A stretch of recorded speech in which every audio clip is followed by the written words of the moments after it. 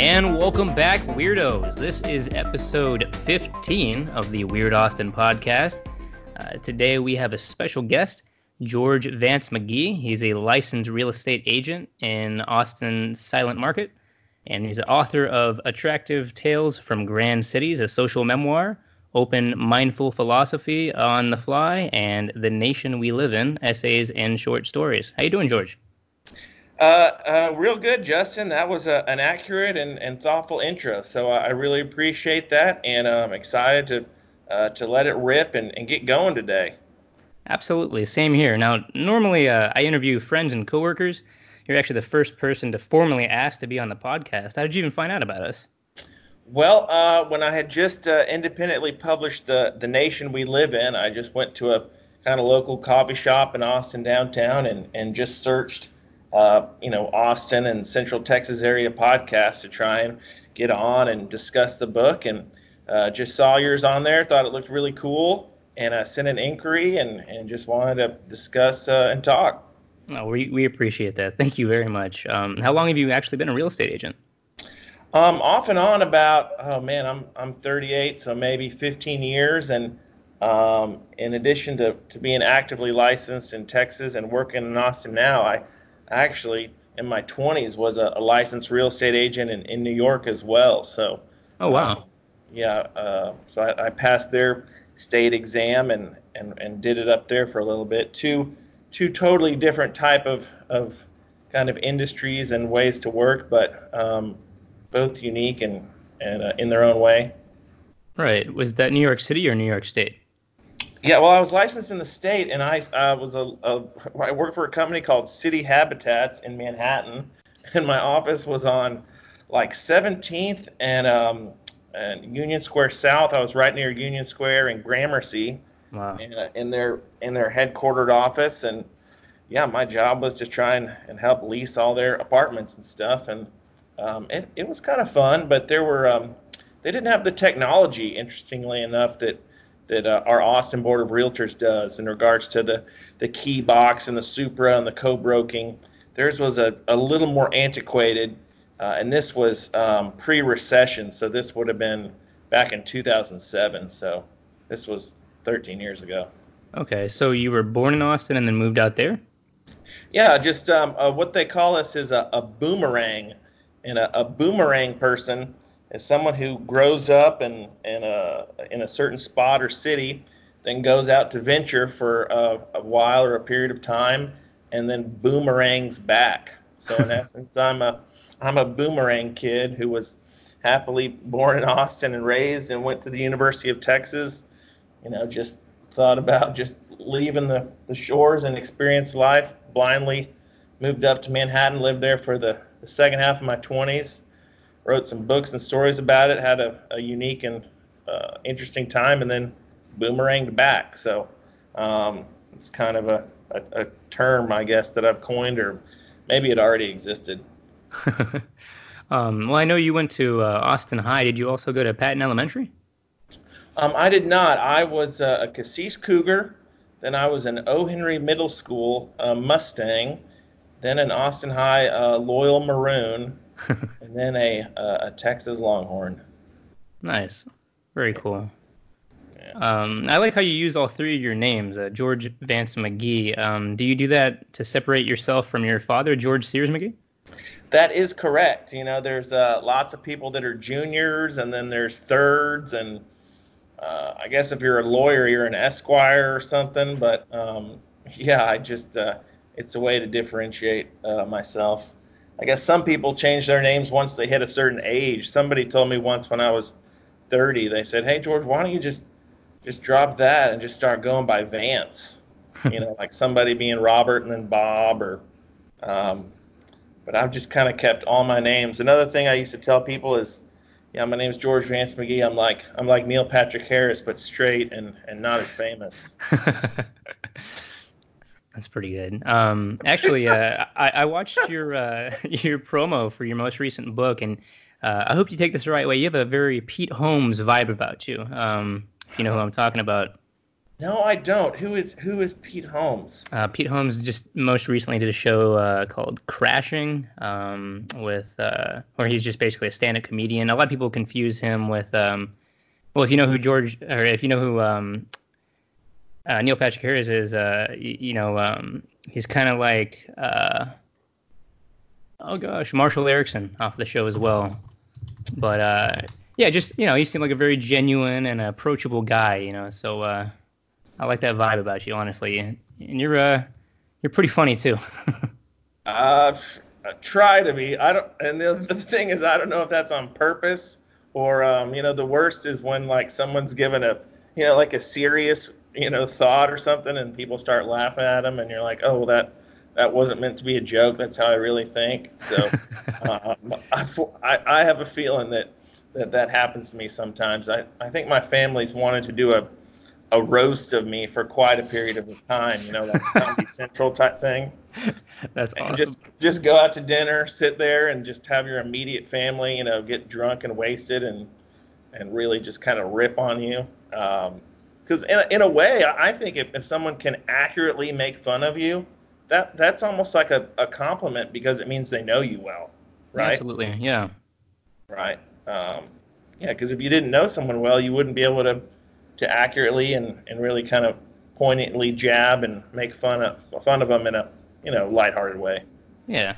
How many siblings do you have? I'm the oldest of four, so let's see, 38, 36. My younger brother, I've nicknamed him Captain Suburbia because he has three kids and lives way the F out in South Austin and posts Instagram stories every day of his kids jumping on the trampoline.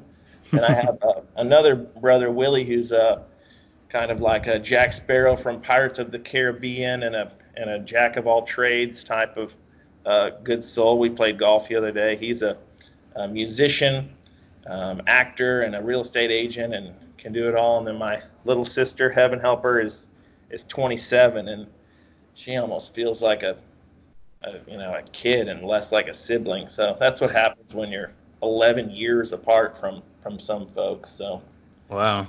yeah. Yeah, It's all I'm. good. Go ahead. What do you say, Justin? Oh, yeah, I'm an only child, so I wouldn't know anything about that. But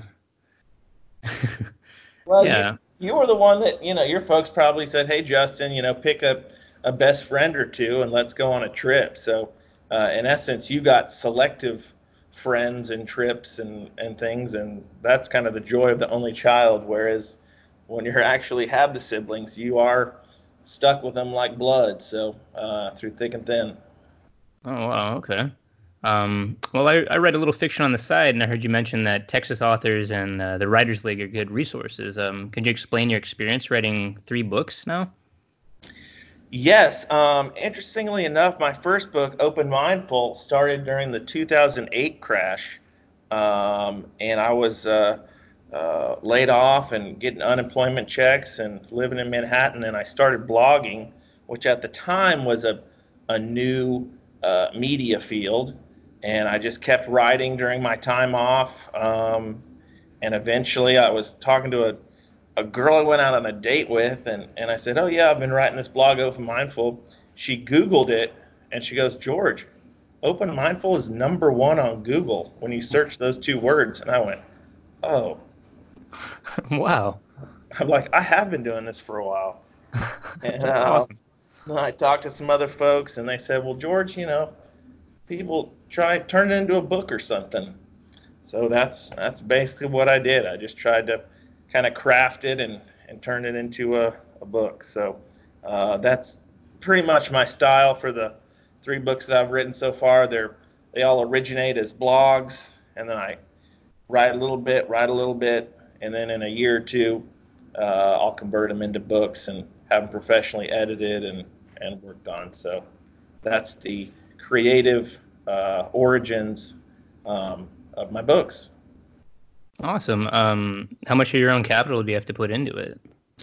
It's it's not too draining. It's a labor of love and kind of just kind of a moonlight hobby. But writing, as you're aware, is absolutely free. There's no cost to do that. And then with the rise of independently publishing methods, I've used Lulu to write a couple of my books, and then this most recent one was through Amazon's KDP. Those are basically free entities as well. In essence, you're just paying for the advertising costs, paying the editor, maybe some design work and some advertising. So I tell people it's cheaper than being a golf addict. Between Lulu and Amazon KDP, which one did you prefer? I would definitely go with Amazon KDP. Lulu is not as well known and sucks a lot of the profits, even if you do sell something. Mm. So I'm trying to, I think, switch more of my stuff back to Amazon. I know Amazon is that, and Jeff Bezos is that love-hate character where he, buys Whole Foods and owns everything and, spends money on rockets, but then you read a news release where he's given $100 million to, help food banks and donate to a cause. So he's kind of like, a Jekyll and Hyde character. I get it, but Amazon is just a beast. So Absolutely. sometimes you got to dance with the devil. So would you say you went into the family business? The family business would be real estate. Yeah, my dad's been a broker his entire life. He's still my broker actually, and Wow. quite good. Yeah, he's 66, and I've learned basically everything through an apprenticeship and learning from him. So last year was one of my best years. This year, we'll see. But real estate is more of the family business and my true genuine income. And the writing is really just a moonlight hobby and something to exercise my brain. Okay. That's pretty cool. So you don't stage the houses yourselves? It's the crew, genuine income? Um, Say that again, Justin. For staging homes, how does that work? Oh, staging homes. I am actually not a believer in staging of homes. Really? No, Some folks do that, but and there's different schools of philosophy on this subject, and some realtors do believe in it, others don't. One, it can be very, very expensive. Mm. So it can be a very expensive cost to either to somebody, the owner, the realtor, whoever.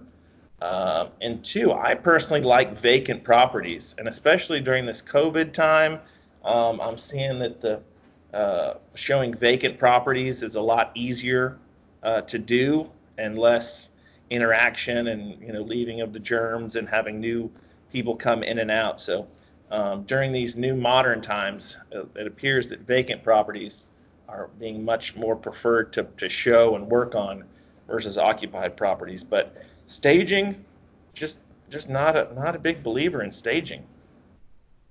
Okay, yeah, that makes sense. Now I heard some realtors can push homeowners to sell at a lower price since the commission percent is affected less than the profit margin for the owner. Is that true? Um, that is something that I do not practice. Our brokerage, we price things off of net. We do net pricing. So we'll visit with an owner or a potential seller and say, hey, what is, let's call him Jerry, and he's got a house in Crestview. Jerry, what is your target goal to net? After paying your property taxes, what would you like if someone just had a check? And let's say Jerry says, well, George, if I could make 400,000 at the closing table, then that would be excellent. And so we just put our commissions and title policy on top of that 400,000 and work and try and get his net. Sometimes the commissions are up, sometimes they're down, but yeah, we follow a net pricing model. Okay.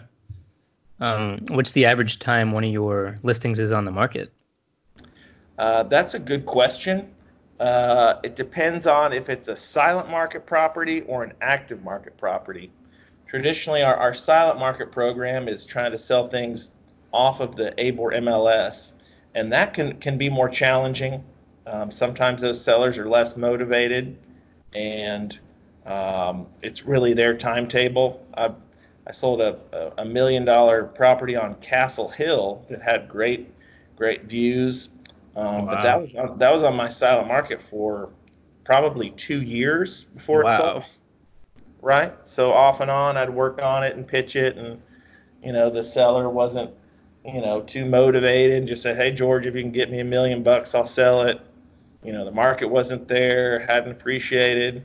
But then 2 years later, just kind of off and on, somebody wrote him a check for $1 million, and I earned some commission money, and so did the buyer's agent too. So co-broked on it.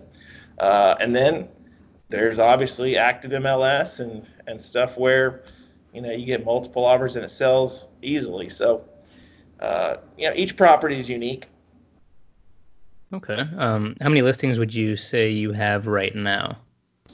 Oh man, active listings. Our company has probably 6 to 7 at the moment, just from Austin Silent Market, and then Silent Market off market listings, probably 10 to 15.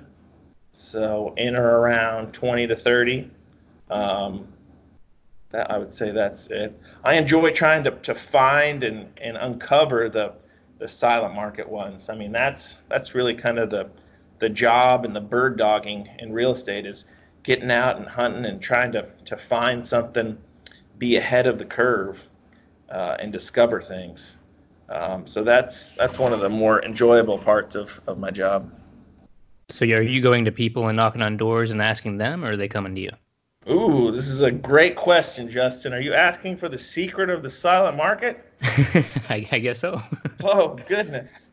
Uh, it's I call it a guerrilla marketing style. I've thought about maybe even teaching a course at ABOR, but it's a guerrilla style that's Guerrilla, guerrilla. I think that's spelled right.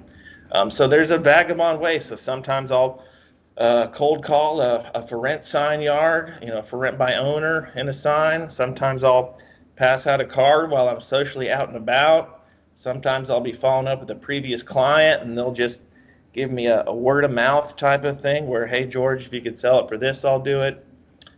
Sometimes other realtors send me some things that are off market.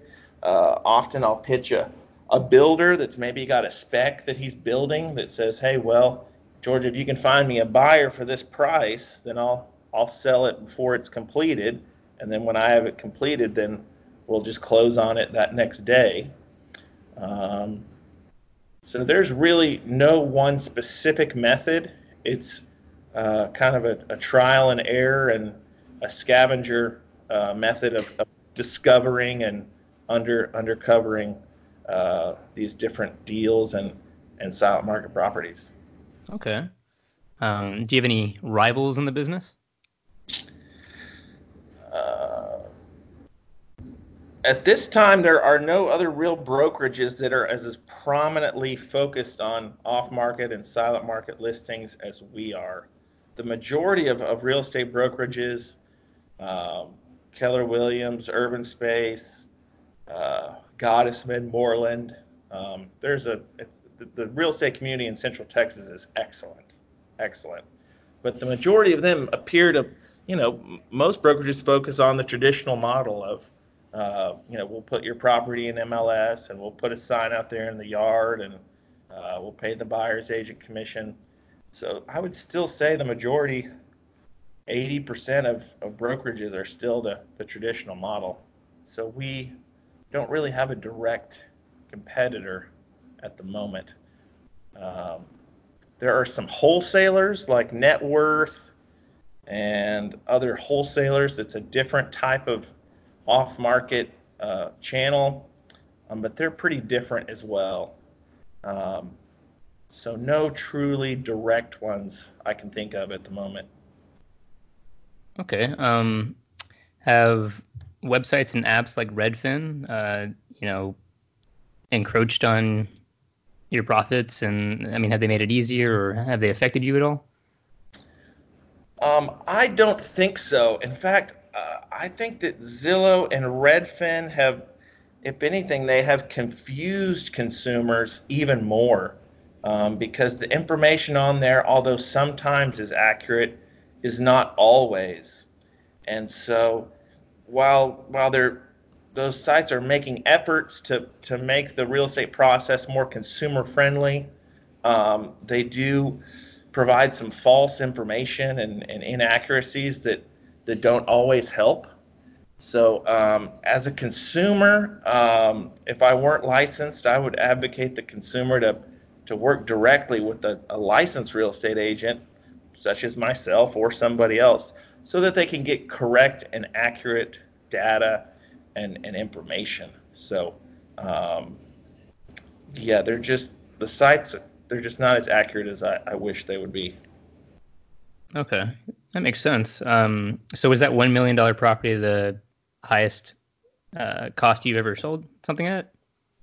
It's up there. The most expensive house I ever sold so far was 1.24 million, and it was a new like 3,200 square foot spec, kind of near the Grove, near Rosedale in north central Austin. And I helped the builder buy the lot off market for 405,000. Wow. Yep, just a cold call on a yard sign. Seller was just a good old boy that lived in Georgetown. So the builder bought the lot for 405 and owner financed a portion of it. Then he got a note from Noble Capital of 450,000 to actually build it. So if you've got a calculator, 405 for the lot, 450 to build it. So he's got probably 900, 950 in it. Then I helped him sell it. It was a beautiful, beautiful home for 125. So he probably made somewhere around 300,000 bucks, plus or minus, depending holding costs and things like that. Jeez, that's pretty good. Yeah, he liked that one. So yeah.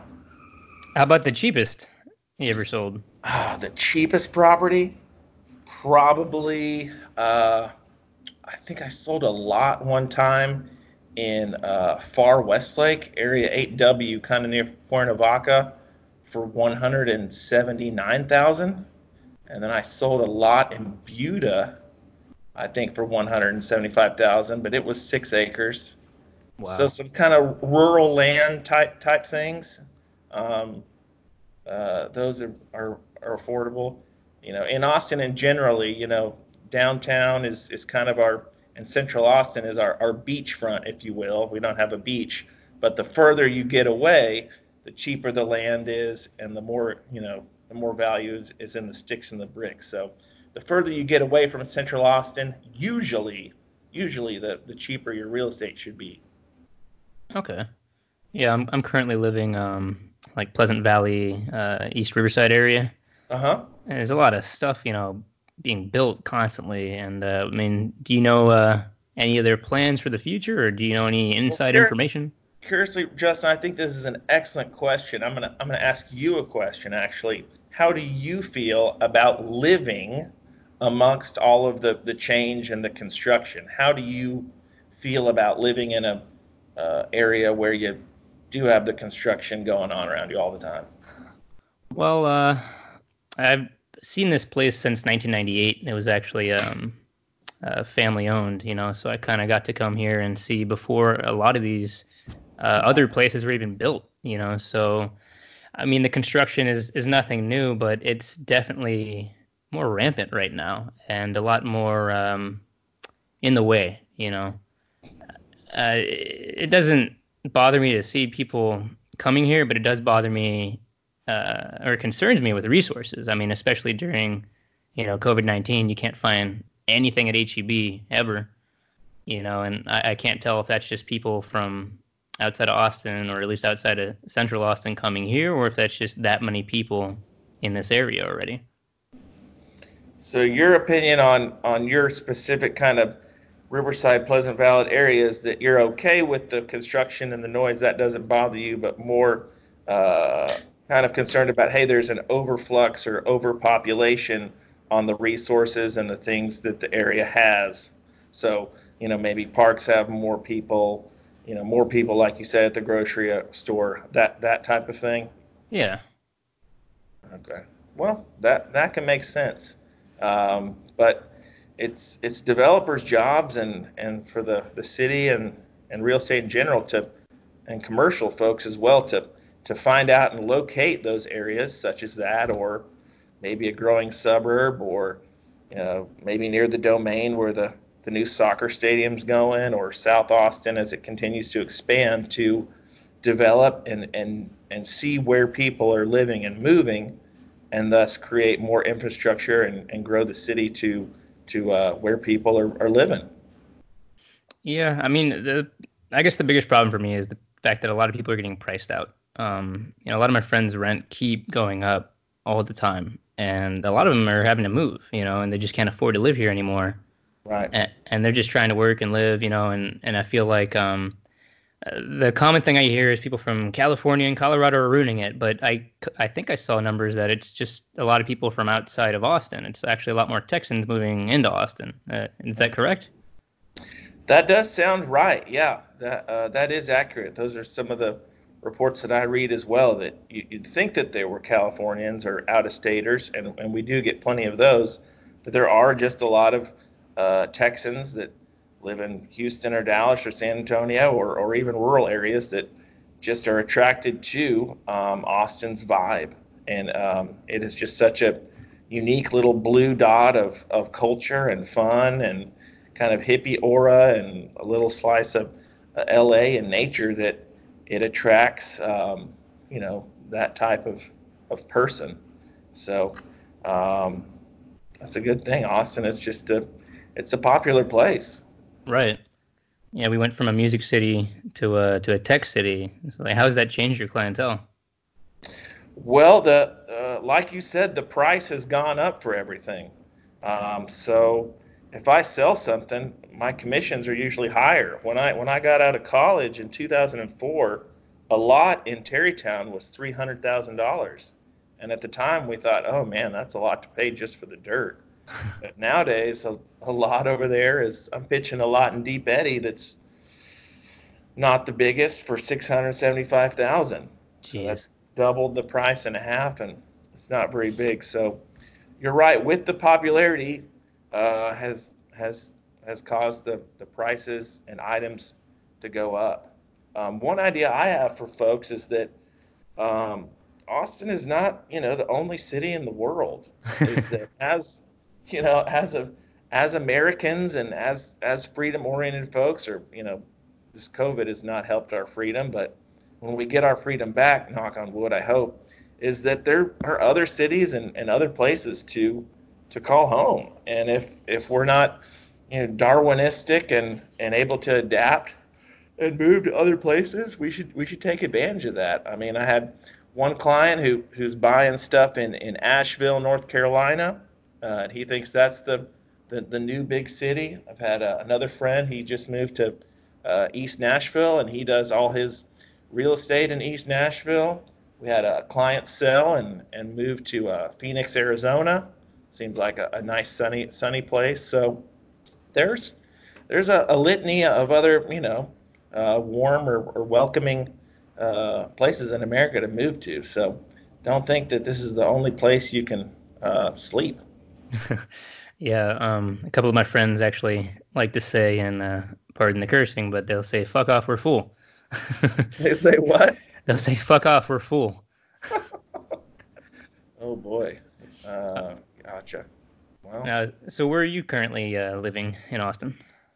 I recently just moved to the east side, so I'd been a west sider my whole life, and I just moved over to the kind of French Place, Cherrywood, Chestnut, Blackland neighborhood, near Thunderbird Coffee and Salty Sow and Haymaker, and Yeah.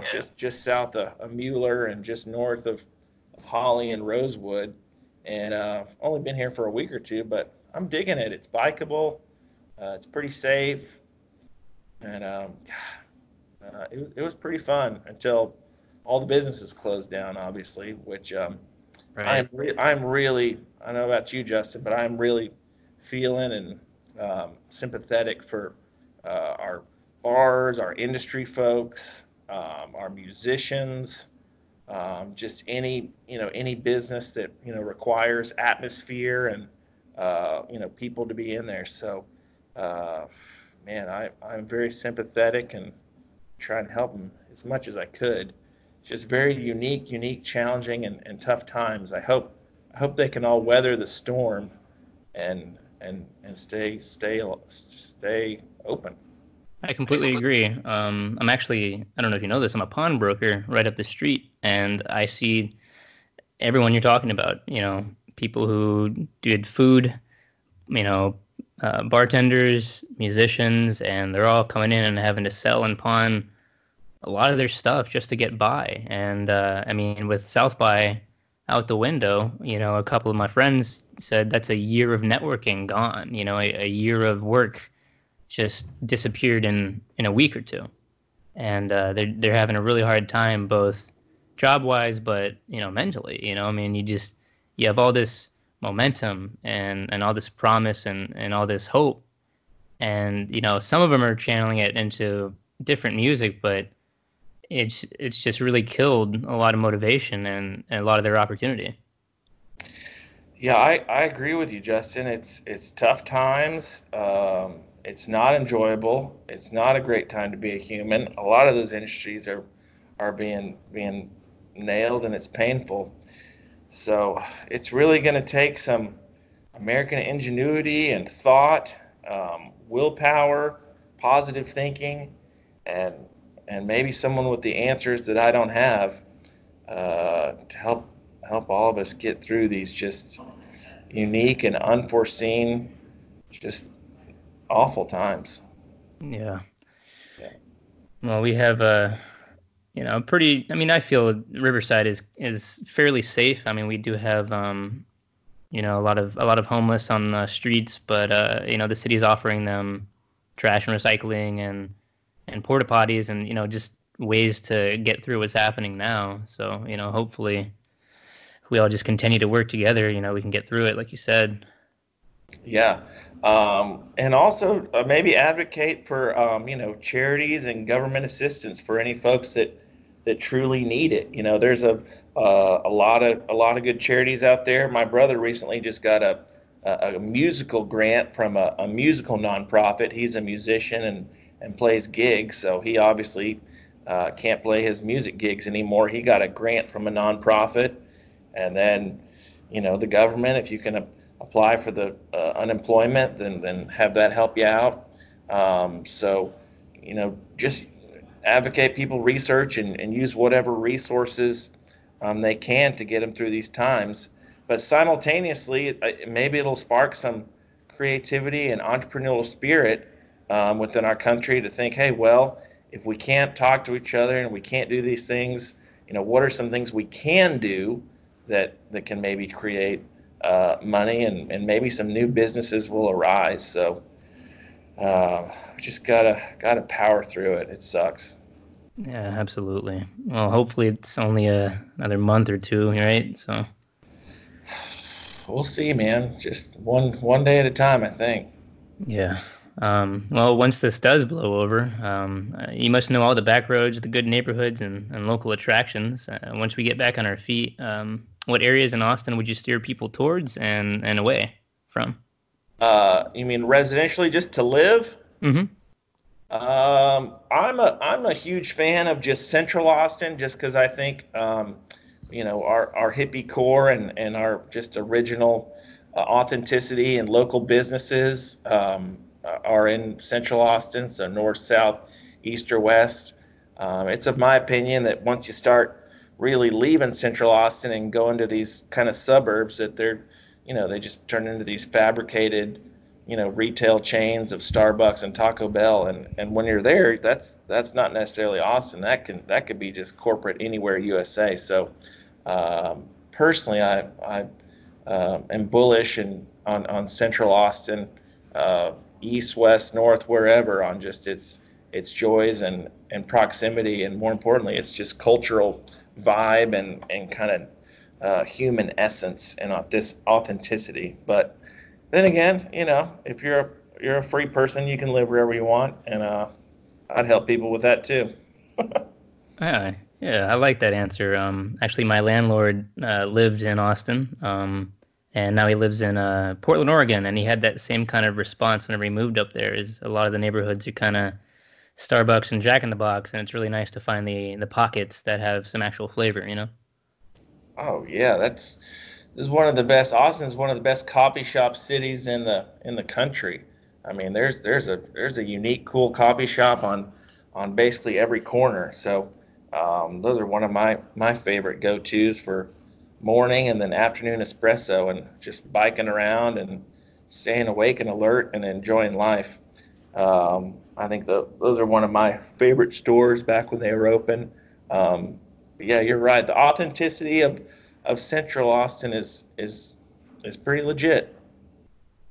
Yeah, I had a couple of friends who lived here, but they've now moved to places like Escondido and San Diego, just because of how many people we have here, and they're saying it's a little bit easier out there in the sense that I guess the work ethic is different. So if you take the same work ethic you have here and go over there, you're gonna be a lot more successful. My question to you is, Justin, are you saying that Californians are lazy? no, not necessarily. The last podcast I did, the gentleman Jason McGee, no relation, actually said that they were. He said that he was able to do a lot of work and get some overtime. And he said people like during COVID, like the first week, people were like, "Oh no, I'm sick. Can I get 2 weeks off?" And their bosses are like, "Sure." And he would just rake in overtime. Right.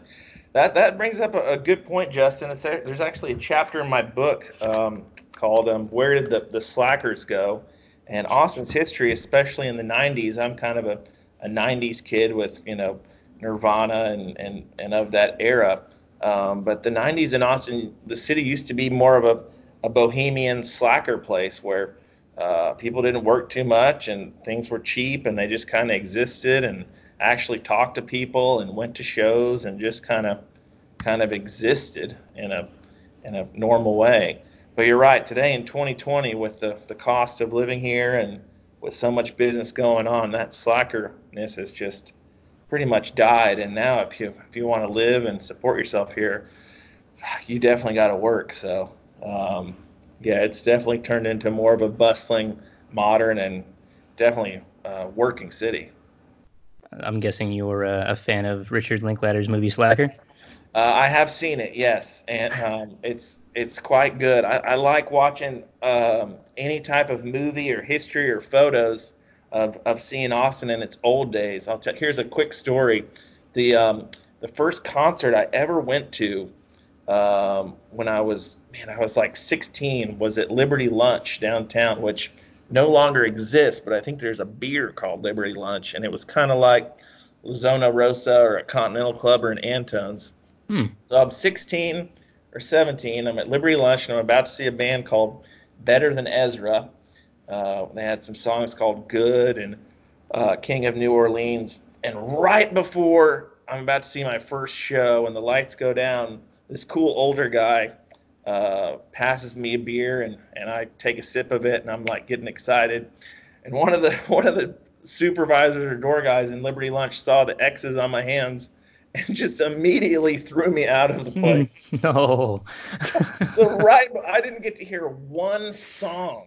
It was like Wow. right when the lights dimmed and they were about to start rocking, and I was like, this is gonna be my first rock show at Liberty Lunch downtown. I'm so stoked. I'm in high school, and I got thrown out. And interestingly enough, that was back when Barbara and Jenna Bush, they were my same age, and I went to school with them.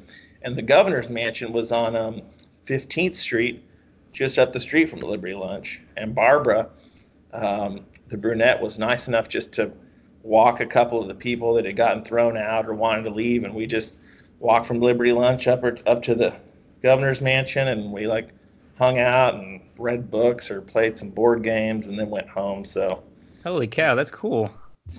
yeah, that was an interesting night.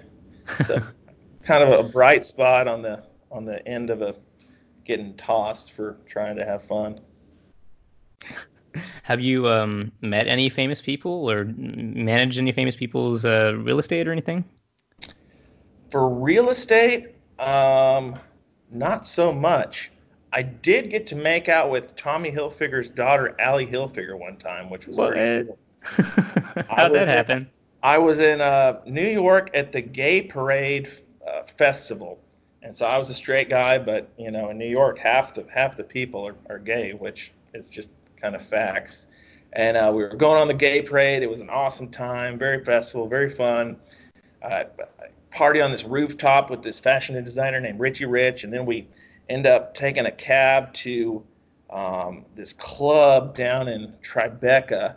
And I was like one of the only straight guys, but I just kept going. And then there was this girl dancing in the club. I think it was called Greenhouse. Yep, club was called Greenhouse.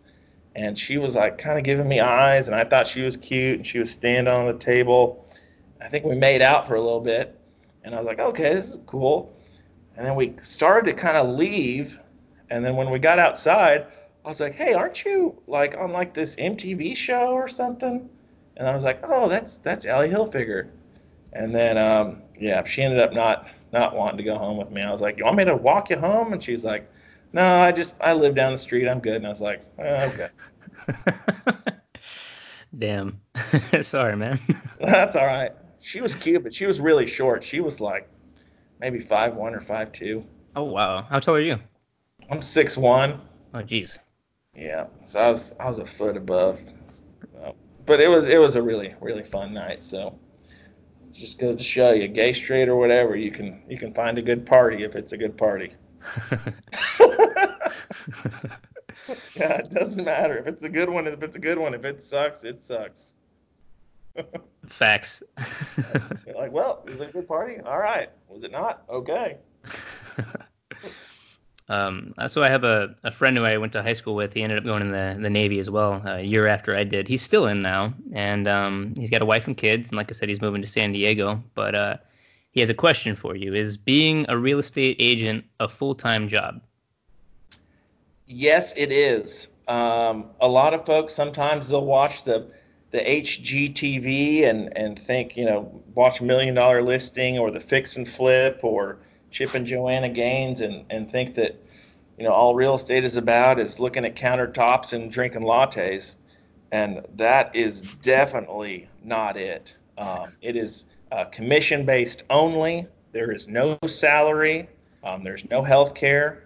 Realtors themselves, they must be go-getters. You create your own schedule, and you learn to embrace a work ethic and do activities that are income producing. So they do not have a reality show that truly shows the underbelly of real estate agents and the work that they do. Also the unknowns. I had last year, Justin, I had a deal, I think in Cherrywood or French Place that was going to be 3 or 4 lots, and I was going to sell for $1 million, and I was going to make $30,000, and then the buyer saw like an easement pipe that they didn't like, and they literally just backed out 2 days before closing. Oh So no. not only did I not get the $30,000, I didn't get one penny. Jeez. So there's a lot of variables. There's a lot of unknowns. As a real estate agent, you just try and put your head down and work and plug away, and you figure there's going to be some shitty things that happen, but there's going to be some good things to go your way. So if you put in the hours and make the effort, probably like most jobs, you usually end up doing okay. Okay. Well, he had one other follow-up question was, is it more lucrative to become an agent for the inside knowledge of the market and purchase a house or two for rent, or is it better to continue another career while investing in real estate smartly? Ooh, that is a great question. It depends on your skills. So for me, just real estate is like a family business. It's all I've really known, and so those are just the salesmen and the brokerage and the skills that I have. But if you are a talented, person in software sales, or if you're a teacher, or a lawyer, or a doctor, or any other profession that you have gifts for, or a businessman, embrace where your talents and what things you're good at, and then obviously anyone can buy real estate, and I'm obviously glad to help them. 512-657-9281. But yeah, it's do jobs that you enjoy and can earn a living at, and then you can always purchase and buy real estate on the side. So Yeah. Nice. Okay, that makes a lot of sense. Yeah. Yeah. Uh, I have a few closing questions if you're all right with that. Yeah, all good. I've had a great time. This is going well. Thanks, Justin. Yeah. Real quick, whatever happened to shooting from the hip? Shooting from the hip, the YouTube. Yeah. Here's what happened from shooting the hip. Oh yeah, the gun crisis happened, and so what I thought was a cool moniker and name to do a YouTube series. That's when Newton happened, and the Pulse nightclub, and the Sutherland Springs, and El Paso. Oh my God. I mean, for a period, as we're aware, pre-COVID, the mass shooting epidemic was like 4 or 5 years long, and it was constant and sad and just. I'm a Democrat, and I'm fine with hunters, but just regular gun control, I definitely think we need. Yeah. Or you have to get a license. There should be more difficulty in just owning firearms and education and just in general. So I quit doing the shooting from the hip just because the toxic and deadly and awful environment of the mass shootings was just so painful that I didn't want those correlated, and yeah, it's just a painful era, and I hope we can figure that out too. Yeah. Well, without knowing, my next and final question actually kind of ties into that. You once brought up peace on earth. So what does peace on earth look like to you? Peace on earth to me means taking the high road and being a peaceful person. That is something that each of us has as humans, I think, we can grapple with, and I think we can improve with. So, maybe in my 20s or in my earlier years, if someone did me wrong or in a real estate deal or at a bar or something or said something mean, I would, physically get angry and spout back and be adversarial. Whereas now at 38, I've kind of learned to take the high road, be even keel, take a deep breath, walk on, and kind of stay above the fray and just keep going.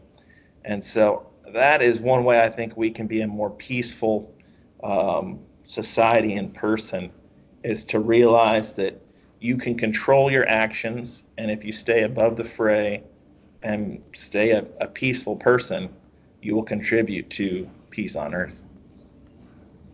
I agree. That's a good way of putting that, honestly. Yeah, just it's about avoiding situations and focusing just on what you can control. A lot of people, and even in this certain era, if you focus on the controllables, then that's, as humans, that's all Justin, you and I can do. Things that are out of our hand, or that are in other people's lap, or decision makings of the earth, or some of those other things. But if you just focus on the things that you can control, it should provide some semblance of normalcy and contentedness, much better than just worrying about things. So, um, yeah, focus on the controllables. That's a phrase that I like to adhere to. That's a good phrase. I actually wrote something and I put it on my Instagram, kind of similar. It says, while we're fighting each other over resources, it's really humanity versus Earth. If you love your family and community today, respect the Earth for all future humans, because for the rest of humanity's existence, either on this planet or another, if you hurt them, they will never forgive you, and if you help them, they'll never forget you. Nice. That's a good one. Well, I appreciate you seeking us out, and I honestly wish you the best of luck with the market and your writing. Is there anything you'd like to say to the audience, or care to plug anything? Just yeah, visit Book People and the largest independent bookstore in Austin, Texas, on 6th and Lamar when it opens, or if it's functioning now, and check out my books, George Vance McGee. They're on shelves in the travel memoir section and the philosophy section, and stop in the cafe, get a coffee and a snack or something. Book People's awesome. And number two, if you're contemplating real estate in the market, thinking about buying, selling, or leasing, or if you're just curious as to what your neighbor's home leased for or sold for, I've got access to some great data and properties, both active and silent. So 512-657-9281, austinsilentmarket.com, and George Vance McGee. Well, thanks again, George. We really appreciate it. And if our audience would like, comment, and subscribe, we'd appreciate that too. All right. Well, it's episode 15 in the books. Thanks again, sir. All right, cool.